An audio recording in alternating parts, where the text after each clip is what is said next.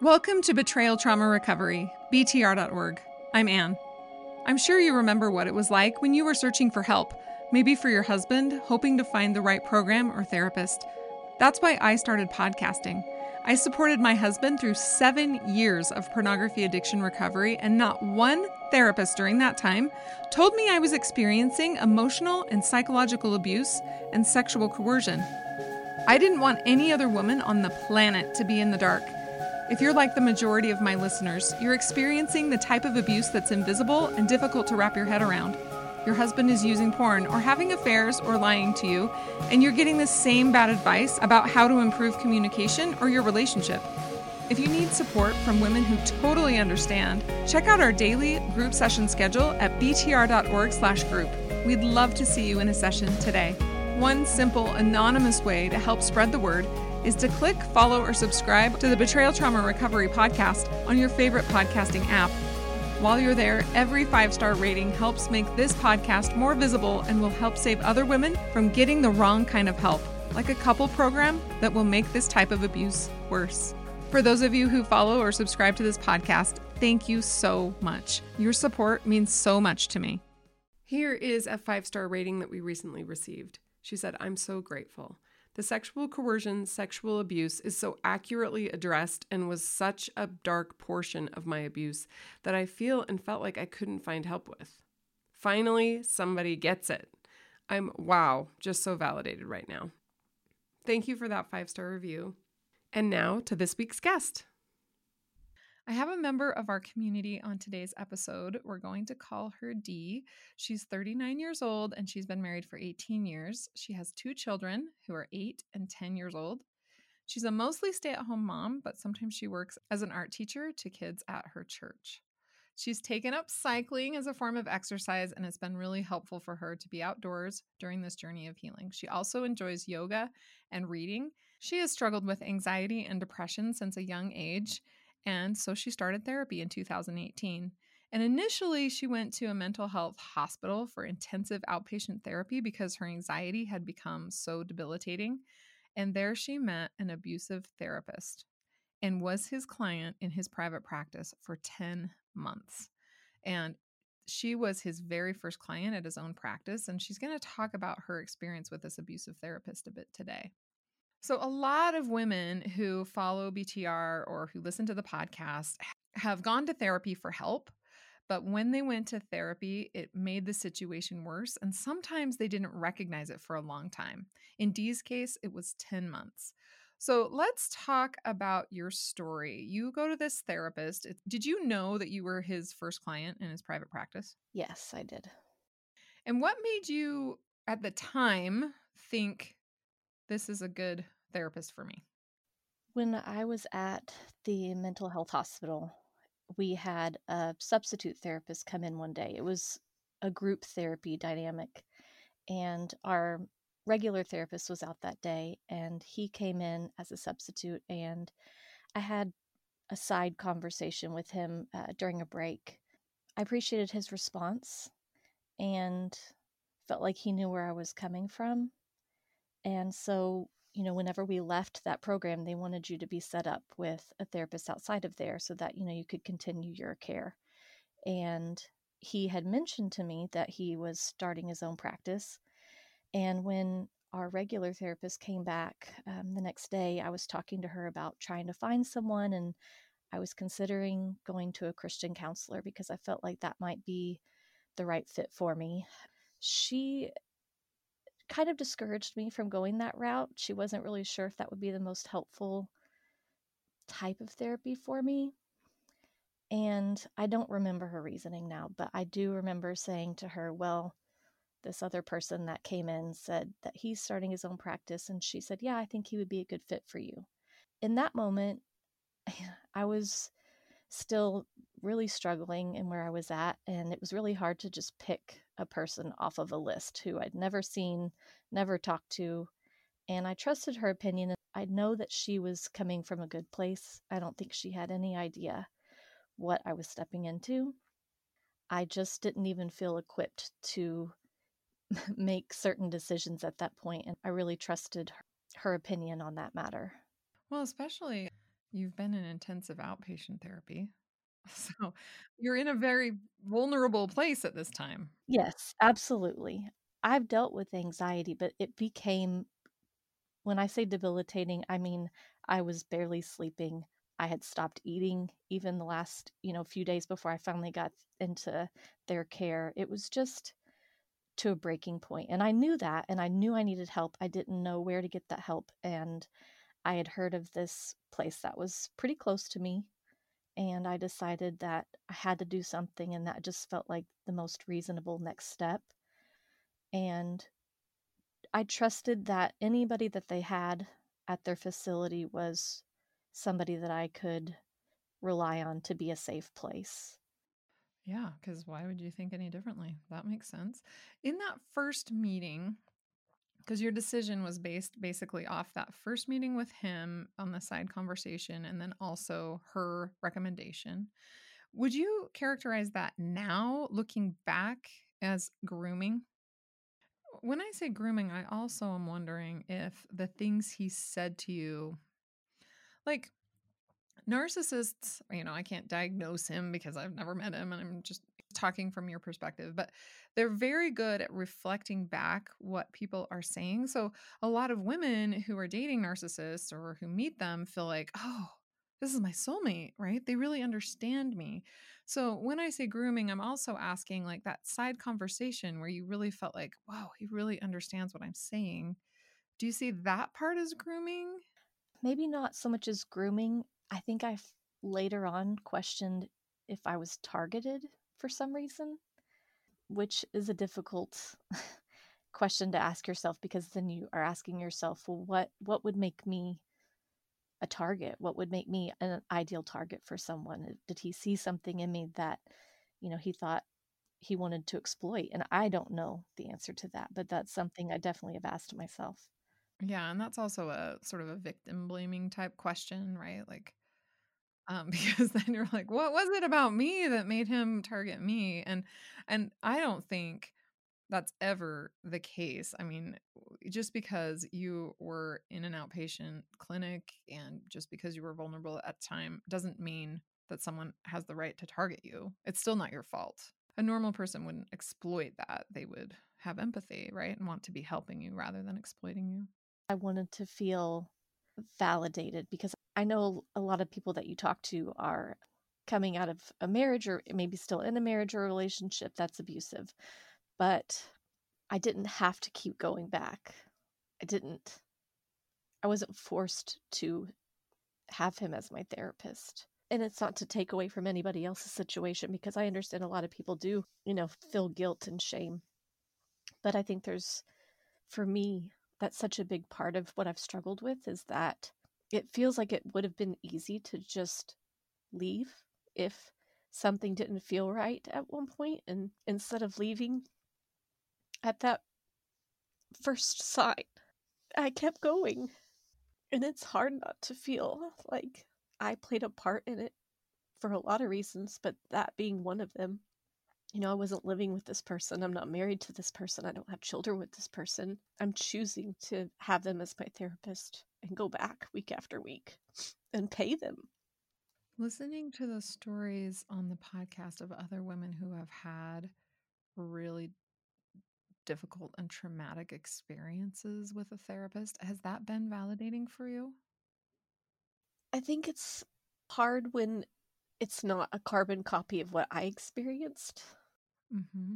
because I tend to just feel like my situation is different, and that their situation is valid for its own reasons, but maybe mine isn't, because I just feel a lot of responsibility in what happened. So I tend to feel like other people are more valid in feeling traumatized in therapy. Mm-hmm.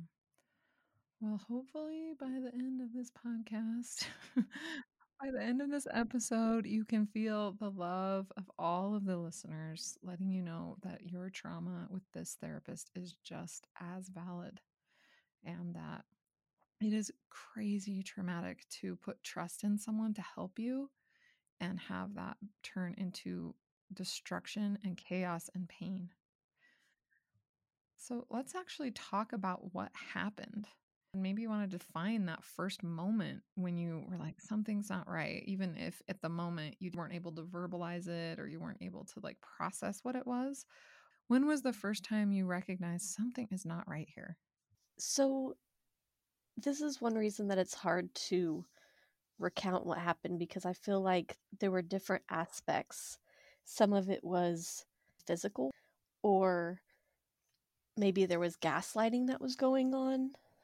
And so these things sort of overlap, and it's hard to give you a concrete timeline of when each thing happened, but they were happening sort of interchangeably. And so it all leaves you feeling so distorted. And when I left, I said it felt like I had been in a tornado and things were just swirling around me, and it felt like pure chaos. And I didn't understand what was happening. All I knew is that I was in a lot of pain.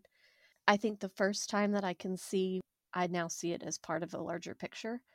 At the end of a session, he put his hand up and had me put my hand up to his, and he kind of wrapped his thumb around my hand and he said something cheesy like, "Oh, it's a hand hug."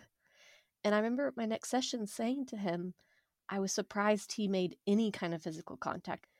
And I don't remember what his specific response was, but it was just sort of, "Oh no, it's fine. There's nothing wrong with that." And I thought, "Oh, okay. I guess my idea of what therapy is very rigid, and I've never been to therapy before." So, the only therapy experience I had was at the mental health facility, and I have never been to therapy otherwise. So I didn't really know what was okay and not okay, and what therapy looked like. I mean, there's a lot of terms that I've come to learn since then, and if I had known them, maybe I would have left sooner because I would have had more of a definition for what was happening, but I didn't even have those terms yet. It's not only that you don't have the terms, I mean, all abuse victims, you don't even have the context for it. Yes. You have this like sense that something's not quite right, but then when you ask the abuser, "Hey, is this feels weird to me?" and you get gaslit and said, "Oh no, this is fine. This is what happens. This is normal. This is what happens in a marriage. This is what happens in therapy." Then you think, well, okay, maybe it's me. So you weren't telling anyone else what was happening during these sessions? No. There was a lot of shame that I felt, and I just think that compounds the secrecy of it all. It makes you feel like you can't talk about it because you're ashamed of what's happening, and that's very isolating. And feeling that, you can't share with others what's going on and that you're confused about something. And in some ways, I feel like that's part of why it continued, because I wasn't talking to other people about it, not until right before I left his care, as I put that in quotations. So we've got physical crossing of boundaries. It sounds like during that session you were gaslit. Were there more types of physical crossing of boundaries? Pretty soon after the session where he had touched my hand, I was emotional a lot in therapy. I think I cried at just about every session. And I was upset about something that we were talking about and was emotional. And he got off of his chair and came and sat next to me, and he put his hand on the back of my head as he was talking to me. And I remember he stopped what he was saying and made a comment that my hair was soft. And I remember feeling really kind of nervous about that, and I started babbling on about something about my conditioner or something. It was just this really awkward response that I had, but it was just so out of the blue. And I remember he just kind of stopped me, and I thought, "Oh, okay, just take a deep breath." In a following session, when I brought up that that had happened, he said, "I didn't touch your hair. I said it looked soft." And I said, "No, you were touching my hair and you said it felt soft." "No, I didn't touch your hair. I just said it looked soft." And I had no question in my mind of what had happened. I knew what had happened. I was very confused as to why he would try to tell me it didn't happen. And again, at the time, I didn't know what gaslighting was.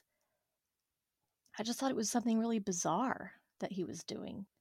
In the larger scope now, it makes more sense. But at the time, it was just weird. Did you ever think because he was your therapist, maybe he had a reason? I put a lot of trust into his discretion of, what was okay and what wasn't okay. I think in that situation, instead of drawing a boundary like I normally would have, I don't sit alone with men having conversations about personal things. I've been married now for 18 years, and I've never felt like I would put myself in a situation where I could potentially violate some, part of the sanctity of my marriage. And so I think being in therapy and sitting in that sort of bubble that you have there, it just felt very disconnected from my actual life. It didn't feel like here's a man crossing a boundary and me being a married woman and me, needing to say, no, this isn't okay. If that had happened outside of that room, I absolutely would have recognized that. And again, wouldn't have even been in that situation to begin with. I wouldn't feel like that's appropriate to be having these intimate conversations. But I mean, that is the dynamic of therapy, is to go and sit and talk about what you're struggling with and having these really personal conversations. So I think it just kind of happened without it really striking me as something that shouldn't be happening. Real quick before a response, there are a lot of so called betrayal trauma therapists or coaches or groups out there, but they don't approach pornography use or infidelity as an abuse issue, or they try to quote unquote treat both the abuser and the victim in the same setting, which is unethical. So if you hear something in this episode you relate to, check out the group session schedule at btr.org/group. We'd love to see you in a group session today. Now back to our conversation. Here's a 5-star review we just received on Amazon. So helpful and so simple. I decided to order this book after listening to the BTR podcast. I was so relieved that a simple rhyming book with illustrations was so clearly describing the total fragmentation of a relationship. After my kids heard a lot of arguing this week, from a defensive dad arguing with mom to not have boundaries, my kids were asking me the next morning what is going on. I decided this book was simple enough to explain their dad's problem. I read it to my kids 9, 11, and 13, and they were so relieved to see a clear reason for the arguing. Their dad had to move out 2 months ago, and the page where the mom had to make the home safe for herself and the kids, my 9-year-old had a light bulb go off and said, "So this is why dad doesn't live here. So it's peaceful and safe for us." Tears came to my eyes as I could be truthful with them. In addition to the story section, the images at the end, which discuss how to conceptualize the abuse present in relationships with so much deception and control, are so helpful. Thank you for your review. And now back to today's interview. Well, I think our listeners can relate because we usually we do tell therapist abuse stories, like when the therapist doesn't understand or they don't validate, or, other therapist horror stories, and also clergy horror stories on this podcast. In this context, all of our listeners can relate because that's how they felt in their marriage when they're thinking, well, this is my husband. So with another man that I met on the street, if he screamed and yelled in my face, or if he lied to me about something I knew was wrong, then I'd be like, that guy's crazy or whatever. But in this, when it's your husband, or when it's someone that you trust, or when it's someone that you're supposed to have this safe, trusting relationship with, it's very confusing. You can't wrap your head around what is actually happening in the moment. Now that you're looking back, what should therapy look like? I've been to therapists since then, and things that I don't feel are confused. I don't feel hurt by my therapist. I don't feel like they're ever lying to me or trying to make me feel bad. I feel supported. I don't ever feel like they're trying to cross any boundaries with me. I always feel like there's this extra kind of sense of your safety is my priority. And there was also just this really weird sort of issue for me with therapy when I was seeing him, where I would feel really, really good the mornings that I would go, almost like I was on a high. It was just this sort of anticipation of going and being in this place and feeling really good. And then when I would leave, I would feel really, really down and almost unable to wait that week until I could go back. And I had no idea the chemicals in my brain were such a big factor in that, because when there's this sort of intermittent reinforcement going on, which did happen. You would get this surge of adrenaline and all these hormones that make you feel good in that situation. And then when they're taken away, you feel really, really low and you just want to get that back. And I didn't realize that I was going through that storm. I just knew that I wanted to be there because I wanted to feel good. And sometimes it did feel really good and sometimes it felt really bad. And it shouldn't be this back and forth of good and bad. What am I going to get today? Am I going to get the nice therapist who's validating and makes me feel good? Or am I going to get the one that makes me feel guilty, like I'm a bad person? I was talking one day and he just came and he sat next to me, close enough that our arms were touching, but that was it, just sitting next to me. And then, a couple sessions might go by where there wasn't any crossing of a physical boundary. And then I remember he came over and he wrapped his arms around me. He was sitting behind me and he kind of laid back on the couch because I would sit on this small little couch in his office. And he wrapped his arms around me and held me. And I did feel an immense sense of comfort in that. And at the same time, he's telling me that this doesn't have to happen. We don't need to do these things in therapy. And okay, I'll do it this one time, but this isn't really something that you should be needing from me. And so I had a lot of guilt. There's a lot of shame in that. And again, maybe a couple sessions go by, and one day I'm just sitting there talking, and unprovoked, he comes and sits on the other end of the couch. And I just continue to sit where I'm sitting, and we're kind of facing each other from opposite ends of this little couch, more like the size of a love seat probably. And after a few minutes of me not really responding in any way, he said, why don't you come lay next to me? And I did. And it was in a following session when I brought it up that had happened. And he said that he had felt manipulated by me. And when he said that, when someone says that it made their head spin, it literally made my mind just spin in circles because I thought, how did I manipulate you? I didn't ask you to come sit next to me. I didn't ask you to lay next to me. You asked me to do those things. And yet somehow he's telling me that I manipulated him. He made a comment that he cared more about me than his other clients, maybe a little bit more. And then he took that back and said, well, no, I just said that to make you feel better. And I remember being extremely hurt. And I don't use language usually. I don't cuss. But I remember when he said that to me, I told him, you don't lie to me. And that's not the wording that I used, but I just remember being extremely hurt and angry. And then as we're talking, he kind of settles things back down and he's back to saying, well, okay, no, I do care more about you. I'm just trying to invalidate myself because I shouldn't feel that way. So that's why I said that. I do really care more, but I need to sort of deny that to myself to keep myself in check. And I'm on a roller coaster.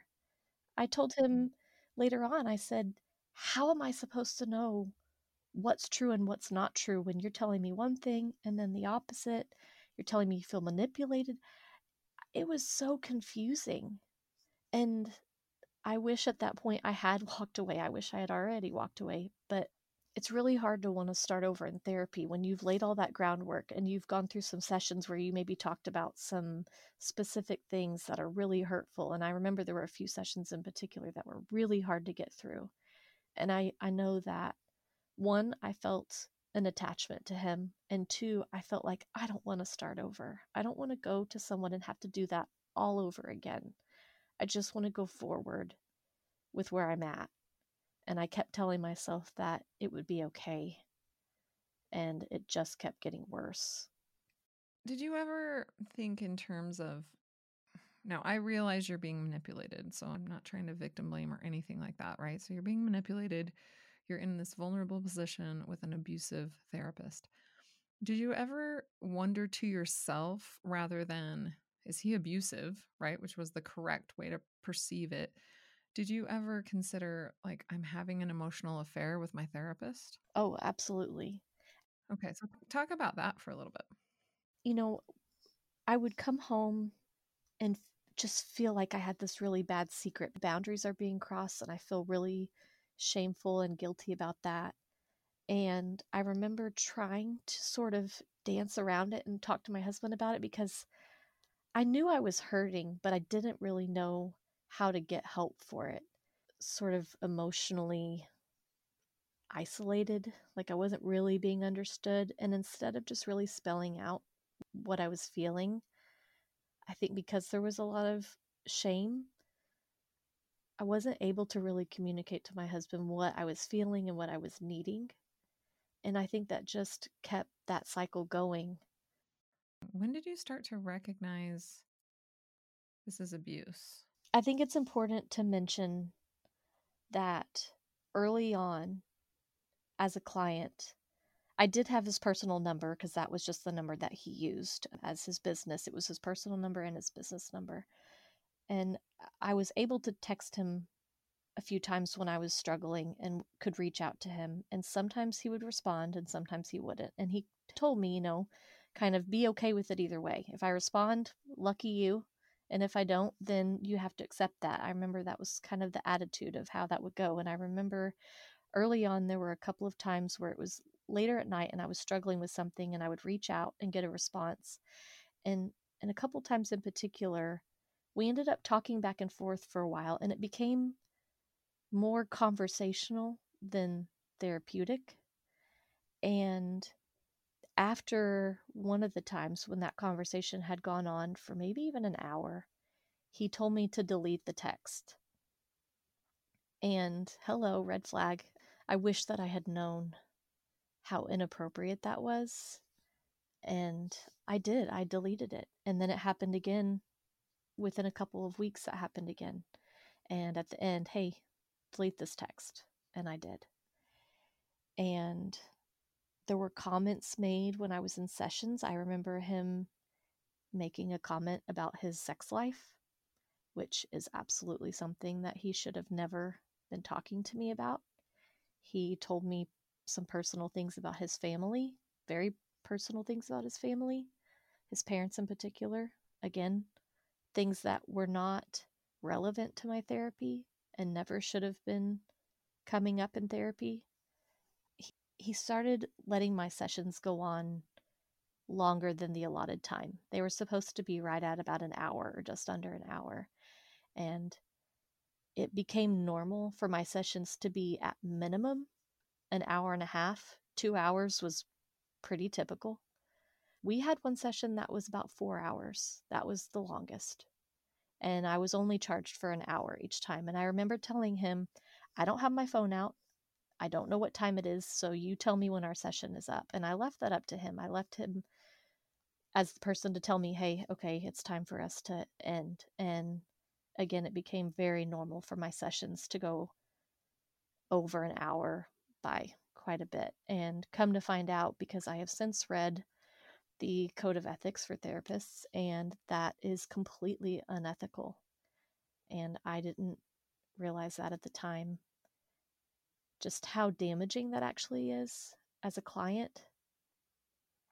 And also, again, confusing because some days if he would come in and say, hey, I only have an hour and a half today, and he would say it kind of in a cold way. And I remember in those times it felt almost like a rejection, sort of this cold comment that he was making at me of, I only have this much time for you today. And I was just sort of at his whim.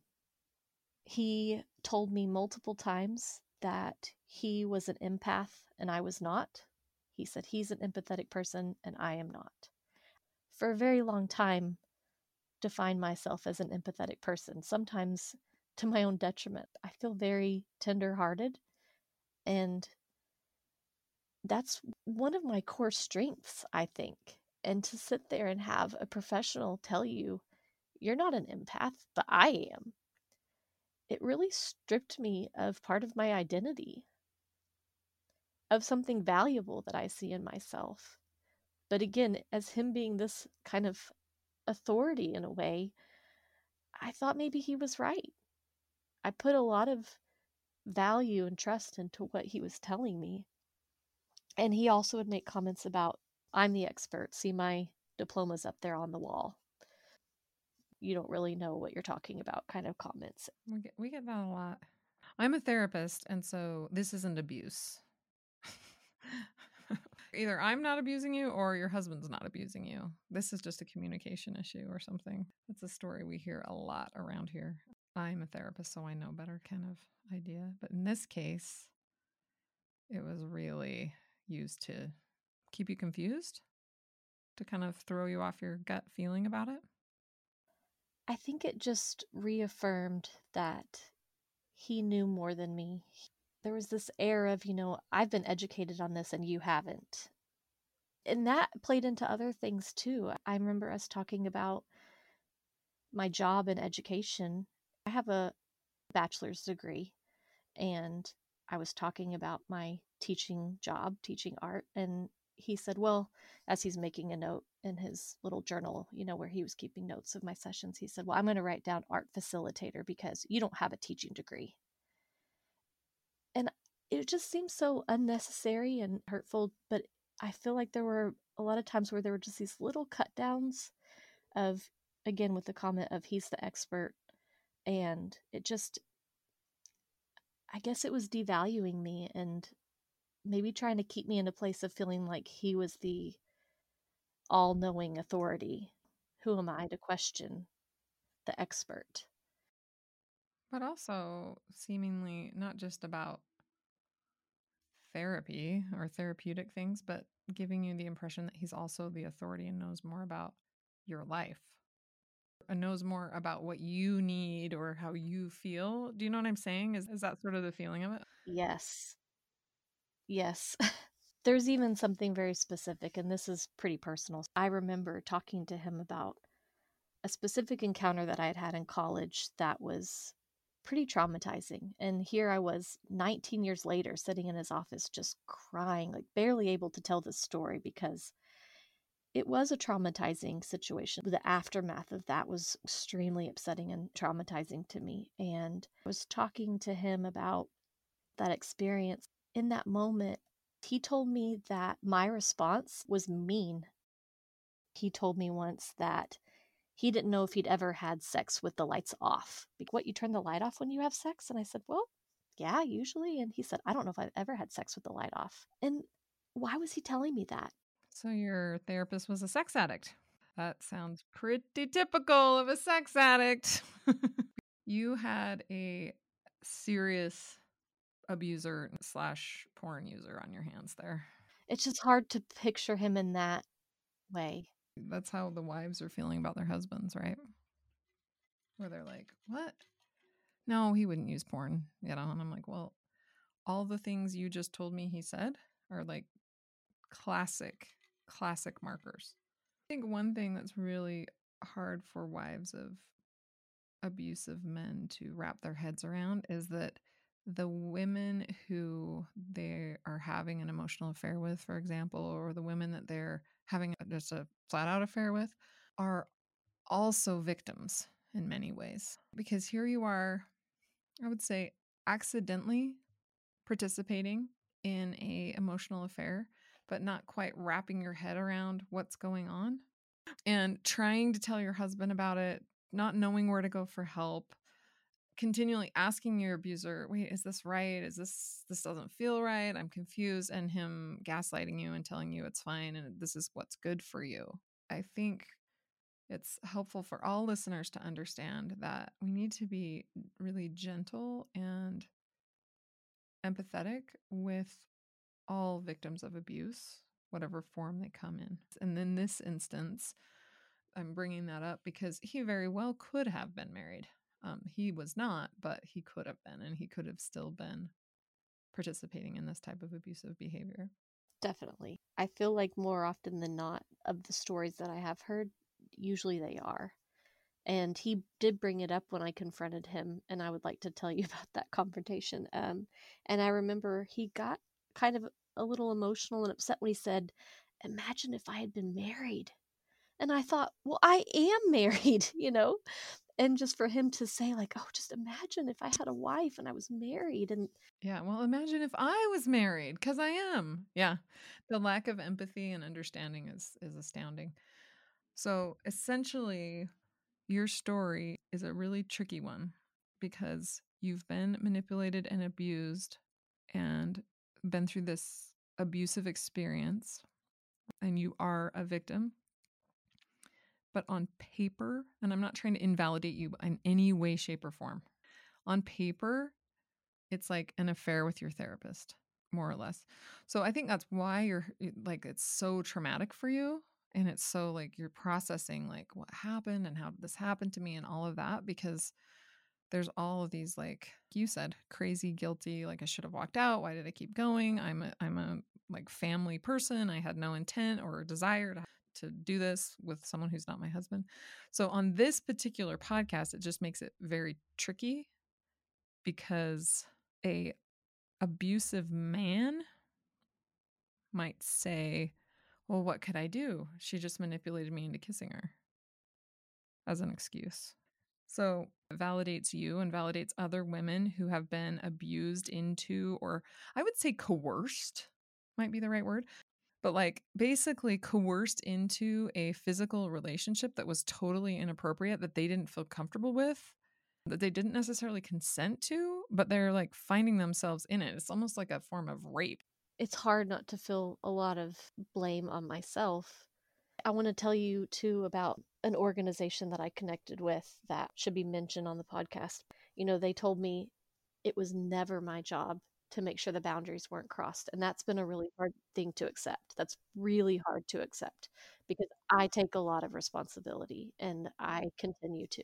But one thing that an unethical therapist might do is scheduling clients at the end of the day so that you're the last one there. Maybe the office is empty, and also going over your allotted time.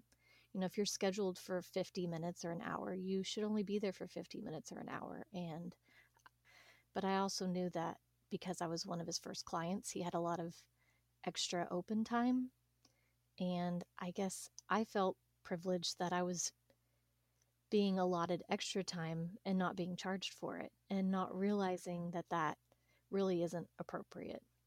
Another thing is making physical contact. And that one's kind of, you know, the lines are a little bit blurry when it comes to handshakes and maybe even hugs, because I've even had a therapist since then that liked to give me a hug at the end of our session, and I was comfortable with it. And, you know, she was a really sweet woman, and I always felt like her intentions were pure. But, you know, even that's kind of a gray area as far as if that's appropriate or not. But particularly if it starts out as one thing and you start seeing it progress over time. So for me, that was initially just touching my hand, and felt like he knew that if that was okay, then I thought, okay, well, then that is okay. I put a lot of trust into him, but that progressed to him sitting next to me, him touching my hair at one point, him sitting close enough for our arms to touch, and then at some point him putting his arms around me and him asking me to lay down next to him. And unfortunately, on a couple of occasions, it even going beyond that in the physical sense. And looking back, I can see how they were these sort of tiny incremental steps that didn't scream out at me. And obviously, you know, these things were not okay. When they're happening little by little over months at a time, it just, I don't know, I think it's easy to sort of excuse each step forward that it goes. You know, it's not like I walked in and at my first appointment he was sitting next to me. That didn't happen right away. There were steps that even led up to that. What were you saying to yourself at the time while he's grooming you and it's slowly escalating over time, but not escalating like so it was really obvious? What were you thinking in your mind? I think there was a big part of me that just felt like I had a certain privilege that other people didn't have. We are going to continue talking with Dee about her experience with being abused by a therapist next week, so please stay tuned for that.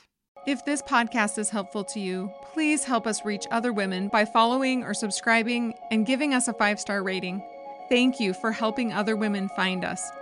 If you've already purchased a copy of my book, Trauma Mama, Husband Drama, please circle back and give it a 5-star rating.